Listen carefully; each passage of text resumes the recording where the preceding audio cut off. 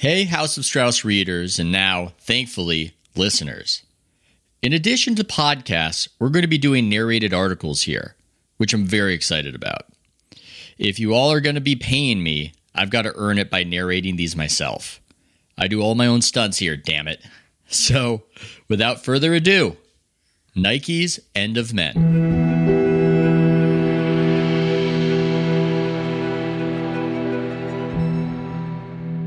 I got one thing to say. Yeah, what's that? I see Adidas shoes on. Yeah.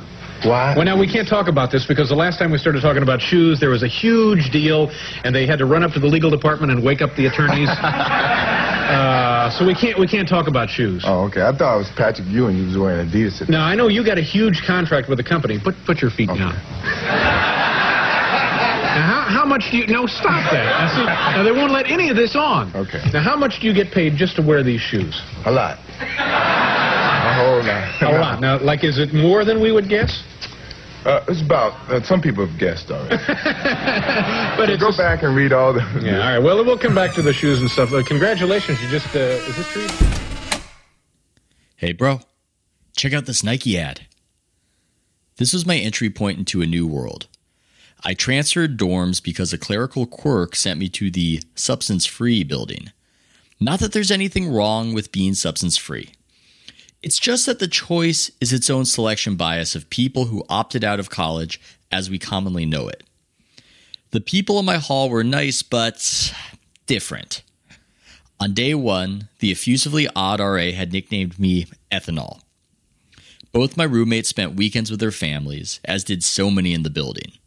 This was, perhaps, all commendably wholesome behavior, and should be more of a mainstream practice.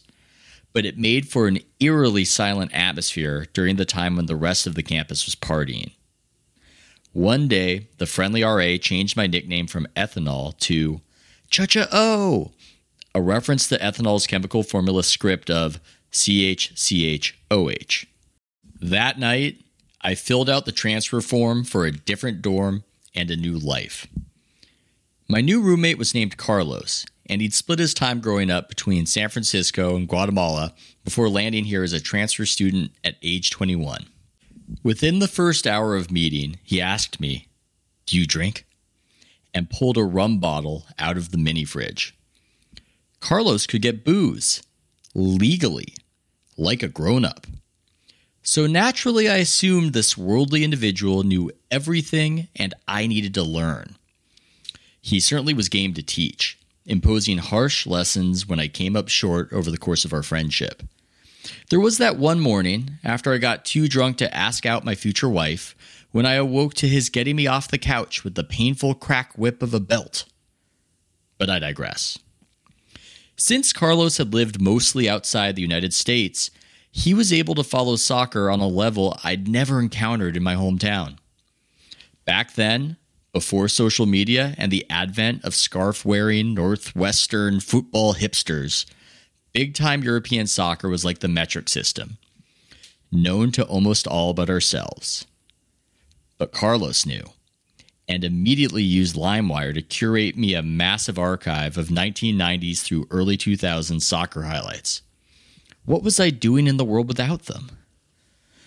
Oddly enough, in trying to inculcate me in soccer fandom, he started not with game highlights, but with advertisements. Yes, Carlos was an educator and a voluntary foot soldier for big apparel. Going in, I had no clue about high-quality, internationally popular Nike soccer ads. The ads, written by the legendary Whedon Kennedy firm, were miniature movies, films that were often creatively daring, but also quite funny. The most popular of these ads might be Good vs. Evil from 1996, where Nike's best soccer players team up to play Satan's literal army. And on that day, a dark warrior rose to the earth to destroy the beautiful game.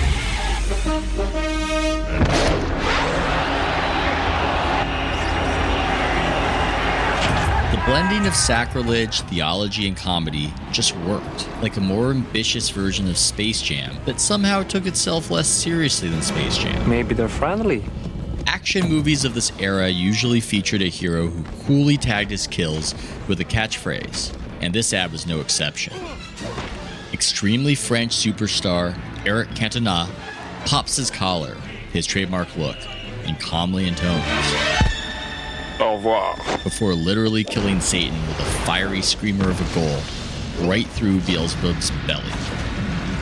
This ad rules. 10 out of 10. It's no wonder it ascended to the level of college dude bonding material. I must have watched it a dozen times that year.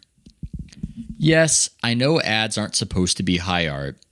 I understand that they are the purest distillation of manipulative greed. And yet, they sometimes are culturally relevant generational touchstones.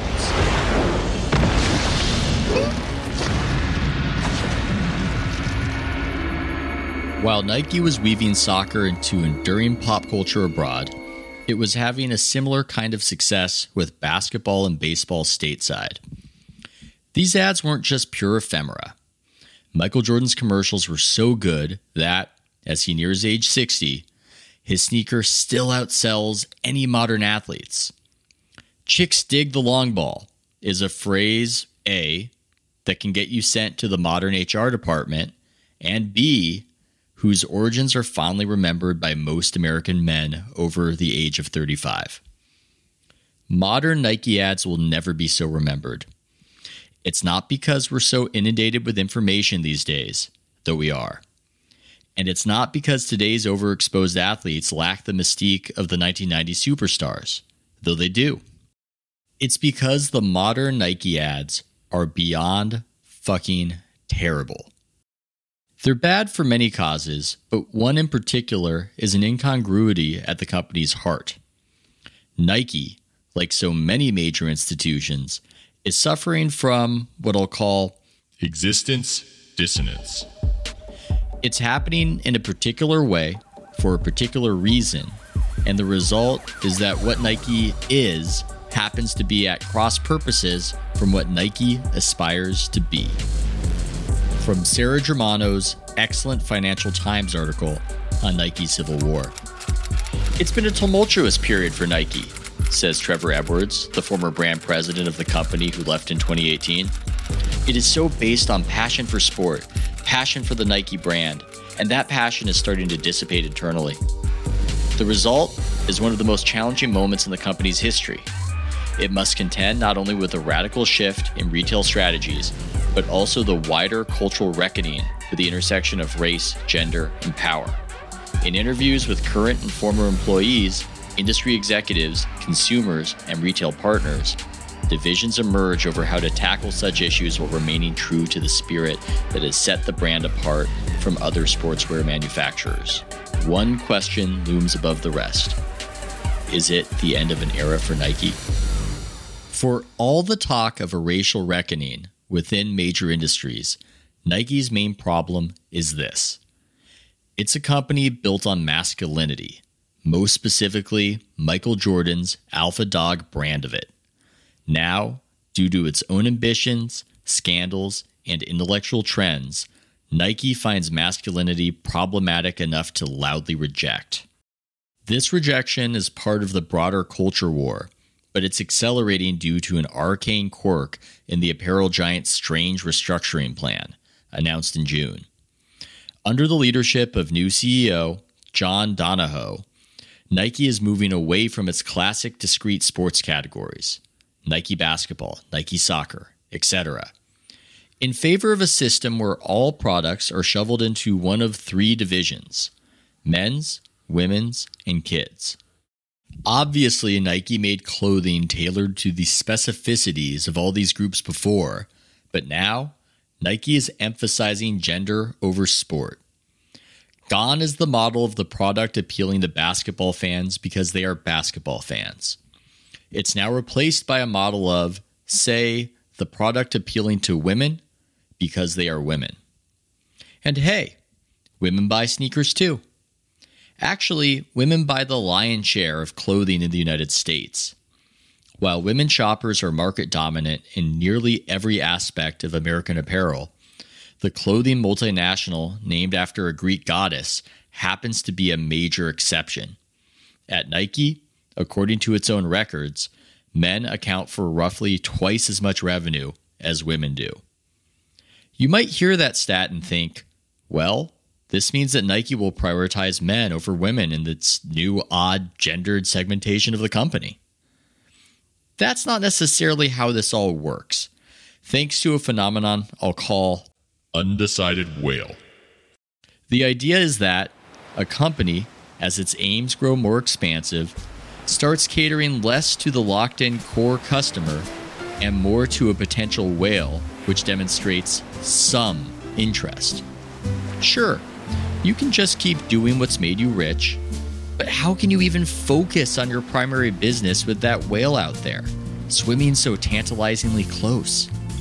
The whale, should you bring it in, has the potential to enrich you far more than your core customers ever did.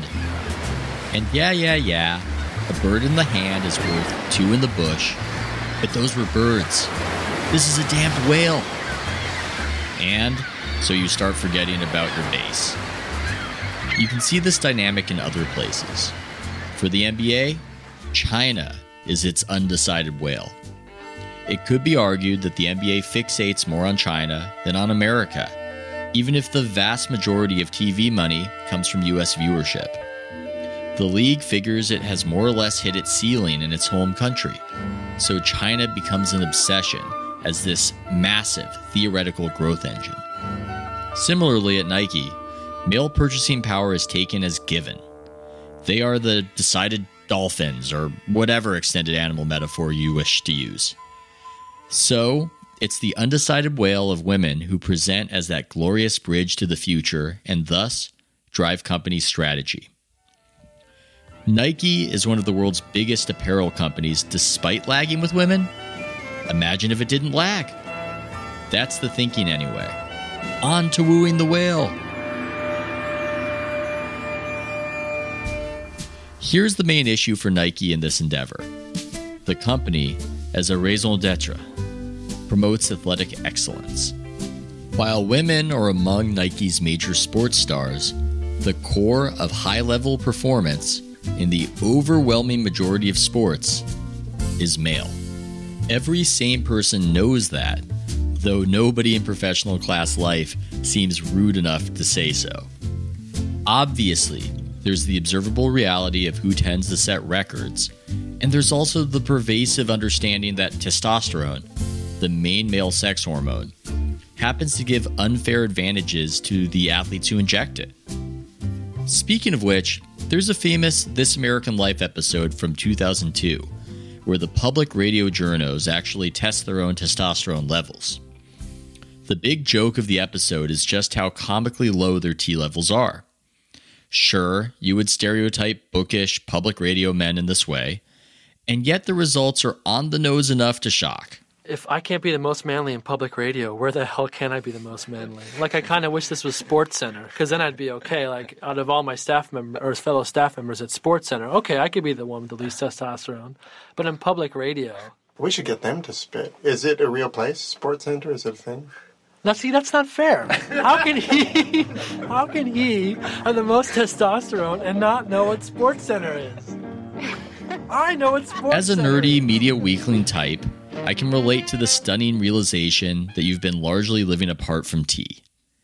Before working in the NBA setting, I was an intern in the cubicles of Salon.com's San Francisco office around the time it was shifting from respectable online magazine into inane outrage content mill. Going from that setting to the NBA locker room was some jarring whiplash, like leaving the faculty lounge for a pirate ship. To quote Charles Barkley on the Ladder Culture, the locker room is sexist, racist, and homophobic, and it's fun and I miss it. And I've been on TV for 18 years. It's the first time I ever heard police presence. Wait. They got a police presence? Are you kidding me? The NBA World conversations were loud, rude, and hilarious, without regard to the sensitivities, absent the competing empathies that obsessed Salon's writers. After big games, you could sense that cathartic release of adrenaline in the air as large men bellowed and talked their shit. You get bullied out of nowhere. What are you wearing? Did your mom pick that out? A buddy who worked for a team told me that Shaquille O'Neal had a tendency to get naked, tackle the team trainer, and mock hump the poor guy. And that was fine because it was funny to everyone present, and whatever was funny could be allowed. In this world of physical competition, there are no rules, only codes. It's how the sausage gets made, so to speak, before the public is served a sanitized version of giant dudes fighting in a simulated battle. If you're committed to marketing sports overall, you're marketing, at the very least, a brand of masculinity. Dominating your opponents isn't the only way to be a man, and doing so isn't exclusively the province of men. But the act itself is a disproportionately male endeavor, and also something that really appeals to male audiences. The nation that contains more female than male sports fans doesn't exist. Nike sold the public this rented masculinity year after year, and the public bought it, including the many women who found Nike's pitchmen and products to be charismatic. Michael Jordan was a hyper-competitive, alpha male asshole who viciously humiliated not just his opponents, but his teammates as well. The millions who tuned in for the Last Dance documentary found these dark impulses of his to be highly captivating. You ask all my teammates, the one thing about Michael Jordan was he never asked me to do something that he didn't fucking do. When people see this, they're going to say, well, he wasn't really a nice guy. He may have been a tyrant. Oh, well, that's you, because you never won anything. I wanted to win, but I wanted them to win and be a part of that as well. Like, I don't have to do this. I'm only doing it because it is who I am. That's how I played the game. That was my mentality. If you don't want to play that way, don't play that way. Break. What the viewers were drawn to in Jordan, what the ensuing memes drew off of, was what Jennifer Lawrence's character in American Hustle theorized about a good perfume scent. And I know that sounds crazy, but I can't get enough of it. Like, smell it, it's true. Dolly. Historically, the best perfumes in the world, they're all laced with something nasty. Stop. It is true. It is true. Irving loves them. Oh my God. Can't get enough of that smell. Carmine. So yes, masculinity is toxic. And that's also what people love about it. Similar to how they're addicted to the rotten rinds and cheese. All that striving for greatness is indivisible from the selfish need to inflict cruelty on your dominated foe. Take away the latter, and there is no sports. It's just exercise. Now we have Nike producing ads directly against the kind of toxic masculinity that made The Last Dance a runaway hit. In an article titled, Marcus Rashford Boots Toxic Masculinity Out of Frame in Nike Ad, a writer describes a talking soccer ball whose spiel seems to be right out of the MJ mindset, if not the Black Mambas. First of all, you've got to be greedy. I'm looking for that nasty streak. You don't ask, you take. You're either the star of the show or a loser. The tough Cockney football growls his outdated advice, exemplifying the nasty side of the sport. Don't give them any respect. Remember, this is a man's game. Now you get out there. You bully them, because I tell you what I've told all the others before you. Nice guys finish last. They all... With a kick, the toxic football is booted out of frame before he can voice any more old-school spiel. Heralding in a new era of sport, the nasty football has been punted out by Marcus Rashford, who has made a name as a formidable voice for social justice. A nasty streak is bad. It's awful to take in the realm of competition. Soccer is a bit different from basketball culturally, but if Nike's depiction of an old-school soccer mentality is real, it's not that much different. It's all about crushing your enemies, mercilessly, be they perfectly nice gentlemen or the devil himself. Au revoir. The good vs. evil ad boasts a like to dislike ratio of 20-1 on YouTube. On June 17th of 2021, Nike put out an ad ahead of the Euro Cup that referenced good vs. evil, as briefly as it could. In this case, a little child popped his collar and used Cantona's catchphrase. As of this writing, the new ad has earned 1,000 more punches of the dislike than the like button. When you see it, it's no surprise that the latest Euro Cup ad is disliked. I mean, you have to look at this shit. I know we're so numb to the ever-escalating emanations of radical chic from our largest corporations, but sometimes it's worth pausing just to take stock and gawk.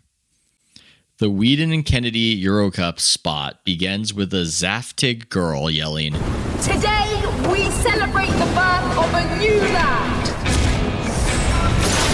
The land of new football." It's like the old one. And look, I didn't want to draw attention to a real-life kid's appearance. But I'm not mentioning any names, and this is Substack, not Twitter, so perhaps we can assume some containment of unflattering descriptions. Here, you can be whoever you want. It's worth mentioning the choice because typically Nike uses an athletic demigod to sell its product. It's a tried and true model. You want to be like a great-looking athletic superstar with 0% body fat, right? You want to transform yourself into something more similar to peak human performance, correct? Well, you can start by wearing these shoes. But today, we are in the land of new football, where we take dictatorial direction from less than athletic minors. After her announcement, we are treated to a montage of different people who offer tolerance bromides. There are no borders here. Here, you can be whoever you want. Be with whoever you want. Two men kiss following that line, because subtlety isn't part of this new world order. Then, a woman who appears to be breastfeeding under a soccer shirt threatens, in French, "And if you disagree?" And this is when the little boy gives us Cantona's au revoir line before kicking a ball out of a soccer stadium, presumably because that's what happens to the ignorant soccer hooligan. He gets kicked out for raging against gay men kissing or French ladies breastfeeding or some such. Later, a referee wearing a hijab instructs us, "Leave the hate," before narrator girl explains, "You might as well join us because no one can stop us." Welcome to the land of new football. It's ours to build. It's ours to play. Is that last line supposed to be inspiring? That's what a movie villain says, like if Bane took the form of Stan Marsh's sister. Speaking of which, was this ad actually written by the creators of South Park as an elaborate prank? It's certainly more convincing as an aggressive parody of liberals than as a sales pitch. Why, in anything other than a comedic setup, is a woman breastfeeding in a big-budget Euro Cup ad? It's tempting to fall into the pro-vanguardism template the boomers have handed down to us and sheepishly say, "I must be getting old because this seems weird to me." But let's get real. You dislike this ad because it sucks. You are having a natural human response to shitty art. This is a hollow sermon from a priest whose sins were in the papers. Nobody is impressed by what Nike's doing here. Nobody thinks Nike, a multinational famous for its sweatshops, is ushering us into an enlightened utopia. Sure, most media types are afraid to criticize the ad publicly. You might inspire suspicion that what you're secretly against is men kissing and women breastfeeding. But nobody actually likes the stupid ad. No college kid would show it to a new friend he's trying to impress. And it's hard to envision a massive cohort of Gen Z women giving a shit about this ad either. Now juxtapose that ad, not just against the classics of the 1990s, but also the 2000s products that preceded the Great Awakening. Compare it to another Nike Euro Cup advertisement, Guy Ritchie's Take It to the Next Level. Now this is a hell of a soccer ad. It slickly transports you to a realistic point of view of what life is like at the absolute height of competition. Not only do you follow a story arc, but you bounce around to different aspects of a stardom journey. People love it, as evidenced by this ad reaping 22,000 likes to a mere 301 dislikes as of this writing. Here's the problem, insofar as problems are pretended into existence by our media class. The ad is very, very male. Really, what we were watching here is a boyhood fantasy. Our protagonist gets called up to the big show, and next thing you know, he's cavorting with multiple ladies and autographing titties to the chagrin of his date. He can be seen buying a luxury sports car and arriving at his childhood home in it as his father beams with pride. Training sessions show him either puking from exhaustion or playing grab-ass with his fellow soccer bros. This is jock life distilled. Art works when it's true, and it's true that this is a vivid depiction of a common fantasy realized. Nike's highly successful Write the Future ad, 16,000 likes, 257 dislikes, works along similar themes.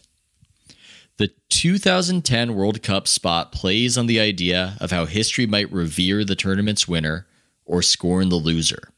Ah, a history fixation. So dorkily, stereotypically male, as Mark Corrigan might attest.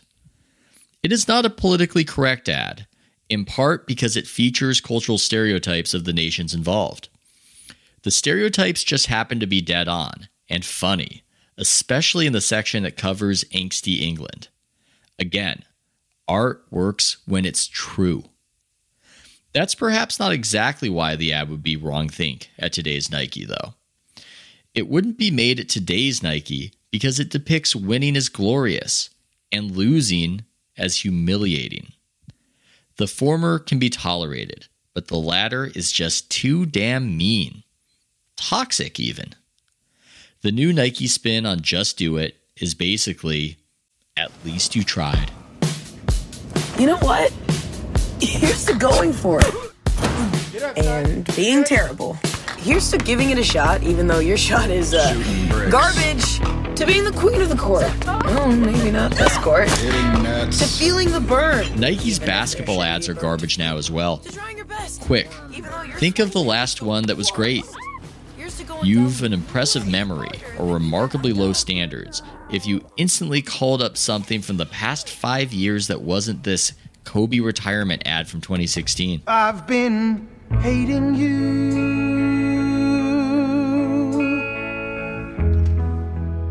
too long to stop now. Team USA Basketball should have provided a nice launching pad for some Nike spots, but no. The recent Olympic ads were especially heavy on cringe radical chic, and might have stood out less in this respect if the athletes themselves mirrored that tone on the big stage. Not so much in these Olympics. It seems as though Nike made the commercials in preparation for an explosion of telegenic activism, only to see American athletes mostly quietly accept their medals, chomp down on the gold, and praise God or country. Perhaps you could consider Simone Biles bowing out of events due to mental health as a form of activism, but overall, the athletes basically behaved in the manner they would have back in 1996. But Nike forged onwards anyway. This ad in celebration of the U.S. women's basketball team made some waves, getting ripped in conservative media as the latest offense by woke capital. Today I have a presentation on dynasties. But I refuse to talk about the ancient history and drama. That's just the patriarchy. Instead, I'm going to talk about a dynasty that I actually look up to. An all-women dynasty. Women of color. Gay women. Gay women. Women who fight for social justice. Women with a jump shot. A dynasty that makes your favorite men's basketball, football, and baseball teams look like amateurs. When she says, that's just the patriarchy, the camera pans to a bust of, I think, Julius Caesar. At another point, the girl says, a dynasty that makes Alexander the Great look like Alexander the Okay. Fuck you, classical antiquity. Fuck you, fans of teams. You're all just the patriarchy. Or something. Nike could easily sell the successful American women's basketball team without denigrating other teams, genders, and ancient Mediterranean empires that have nothing to do with this. Could, but won't. The company now conveys an almost visceral need for women to triumph over men because, well, nobody really explains why, even if it has something to do with undecided whaling. In Nike's tentpole Olympics ad, titled Best Day Ever, the narrator fantasizes about the future, declaring, "The WNBA will surpass the NBA in popularity." This is tomorrow. Tomorrow, very early, someone will go on her first ever run. Right after, Shelly-Ann will run the 100 in under 10 seconds. By lunchtime, a shoe will grow from a seed. The WNBA will surpass the NBA in popularity. This tennis legend will launch her own video game. By comparison, the scornful U.S. women's basketball team ad makes some sense. While it's perhaps poor form that the ad star denigrates men so as to appeal to women, at least that ad is about celebrating a women's team specifically. In that context, I guess you can understand some battle of the sexes shit-talking, even if the content gets fairly insane. But the general Nike ad, the one featuring all the main sports, wishing for a future in which the WNBA surpasses the NBA, doesn't equal, but surpasses? The NBA built Nike into a behemoth, and now Nike tells the world it wants the WNBA to surpass it. If that reality is even possible, it probably includes broke Nike executives jumping out of windows. Hilariously, Nike also tells the world, the only problem with the WNBA is you're not watching it. They aren't marketing greatness anymore. They're marketing resentful insecurity. But why? There are theories on the emergence of woke capital, with many having observed that, following Occupy Wall Street, media institutions ramped up on census category grievance. The thinking goes that, in response to the threat of a real economic revolution, the power players in our society pushed identity politics to undermine group solidarity. Well, that was a fiendishly brilliant plan, if anyone actually hatched it. I'm not so convinced, though, as I'm more inclined to believe that a lot of history happens by happenstance. If we're to specifically analyze the Nike awakening, there is a recent top-down element of a mandate for undecided whaling, but that mandate was preceded by a socially conscious, middle-class campaign within the company. This isn't unique to Nike either. Given my past life covering the team that tech moguls root for, I've run into such people. They aren't, by and large, ideological. Very few are messianically devoted to seeing the world through the intersectionality lens. They are, however, terrified of their employees who feel this way. The mid-tier labor force, this cohort who actually internalize their university teachings, are full of fervor and willing to risk burned bridges in favor of causes they deem righteous. The big bosses just don't want a headline-making walkout on their hands, so they placate and mollify, eventually bending the company's voice into the language of righteousness. In 2008, a New York Times article detailed the middle-up revolt within Nike, driven by women who had had enough of an environment that had turned toxic. According to the report, the Nike company culture wasn't so far from that of the locker room, which will run you into some problems when your locker room employs 75,000 people with both sexes included. Even if Nike had thrived over the decades, its ways didn't seem sustainable in the modern world. Finally, a concerted push from middle-class female employees led to multiple high-profile male ousters, including the aforementioned Trevor Edwards, from the MIT. Finally, fed up, a group of women inside Nike's Beaverton, Oregon headquarters started a small revolt. Covertly, they surveyed their female peers, inquiring whether they had been the victim of sexual harassment and gender discrimination. Their findings set off an upheaval in the executive ranks of the world's largest sports footwear and apparel company.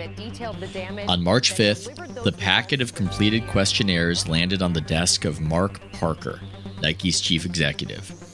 Over the next several weeks, at least 6 top male executives left or said they were planning to leave the company, including Trevor Edwards, president of the Nike brand, who was widely viewed as a leading candidate to succeed Mr. Parker, and Jamie Martin, Mr. Edwards' lieutenant, who oversaw much of Nike's global business. Damage, then delivered those results to their CEO, and what happened next will surprise you. In the aftermath, the company has externalized the turmoil within through the ads mentioned above, blasting out self-conscious lectures towards the blameless masses. It reminds of how, with the advent of Me Too, we were treated to sermonizing award show speech after sermonizing award show speech from actors blaming broader society, as though Hollywood wasn't especially depraved. Yes, Joe in Iowa. Our grotesque behavior means it's time for you to start treating women better. Years and years at Nike where people felt like there was a toxic culture for women. Rachel Abrams and her colleagues at the New York Times published the report on Saturday. All the guilt and atonement transference makes for bad art. And so the ads suck. There's no Machiavellian conspiracy behind the production. It's just a combination of desperately wanting female market share and desperately wanting to move on from the publicized sins of a masculine past. So, to message its ambitions, the exhausted corporation leans on the employees with the loudest answers. There's a lot of interplay between Nike and Whedon and Kennedy when the former asks the latter for a new type of ad. But the through line from both sides is a lot of cooks in the kitchen. Based on conversations with people who've worked in both environments, there's a dearth of personnel who are deeply connected to sports. In place of a grounding in a subculture, you're getting ideas from folks who went to nice colleges and trendy ad schools, the type of people who throw words like patriarchy at the screen to celebrate a gold medal victory. The older leaders, uneasy in their station and thus obsessed with looking cutting edge, lean on the younger types because the youth are confident. Fortunately, that confidence is rooted in an ability to regurgitate liturgy rather than generative genius. They've a mandate to replace a marred past, which they leap at, but they're incapable of inventing a better future. Meanwhile, Nike's growth has sputtered. From Germano again. By the end of the decade, the company's succession planning and its numbers were in turmoil. Nike had told investors it planned to hit $16 billion in sales directly to consumers by 2020. At the end of fiscal 2019, the figure was barely $12 billion. Nike's existential dissonance has derailed its journey. Still, the megacorp should be fine, at least in the near term. The issue with a phrase like, get woke, go broke, is that some corporations have a near monopolistic grip on a market. Nike's next 10 ads could just be Megan Rapinoe solemnly humming Fight Song. And they'll still be profitable, mostly because those scorned men will keep buying the product. Ironically, Nike mattered a lot more in the days when its position was less dominant. Back when it had to really fight for market share, it made bold, genre-altering art. The ads were synonymous with masculine victory. Plus, they were cheekily irreverent. And so, the dudes loved them. Today, Nike is something else. It LARPs as a grandiose, feminist nonprofit as it floats aimlessly on the vessel Michael Jordan built long ago. Like Jordan himself, Nike is rich forever off what it can replicate never. Unlike Jordan, it now wishes to be known for anything but its triumphs. Nike once told a story, and that story resonated with its audience. Now, it's decided that its audience is the problem. It wouldn't shock you to learn that Carlos hated the new Nike ads I texted to him. His exact words were, "I don't want fucking activism from a sweatshop monopoly." He'll still buy the gear, though, just not the narrative. Nike remains, but the story about itself has run out. Au revoir.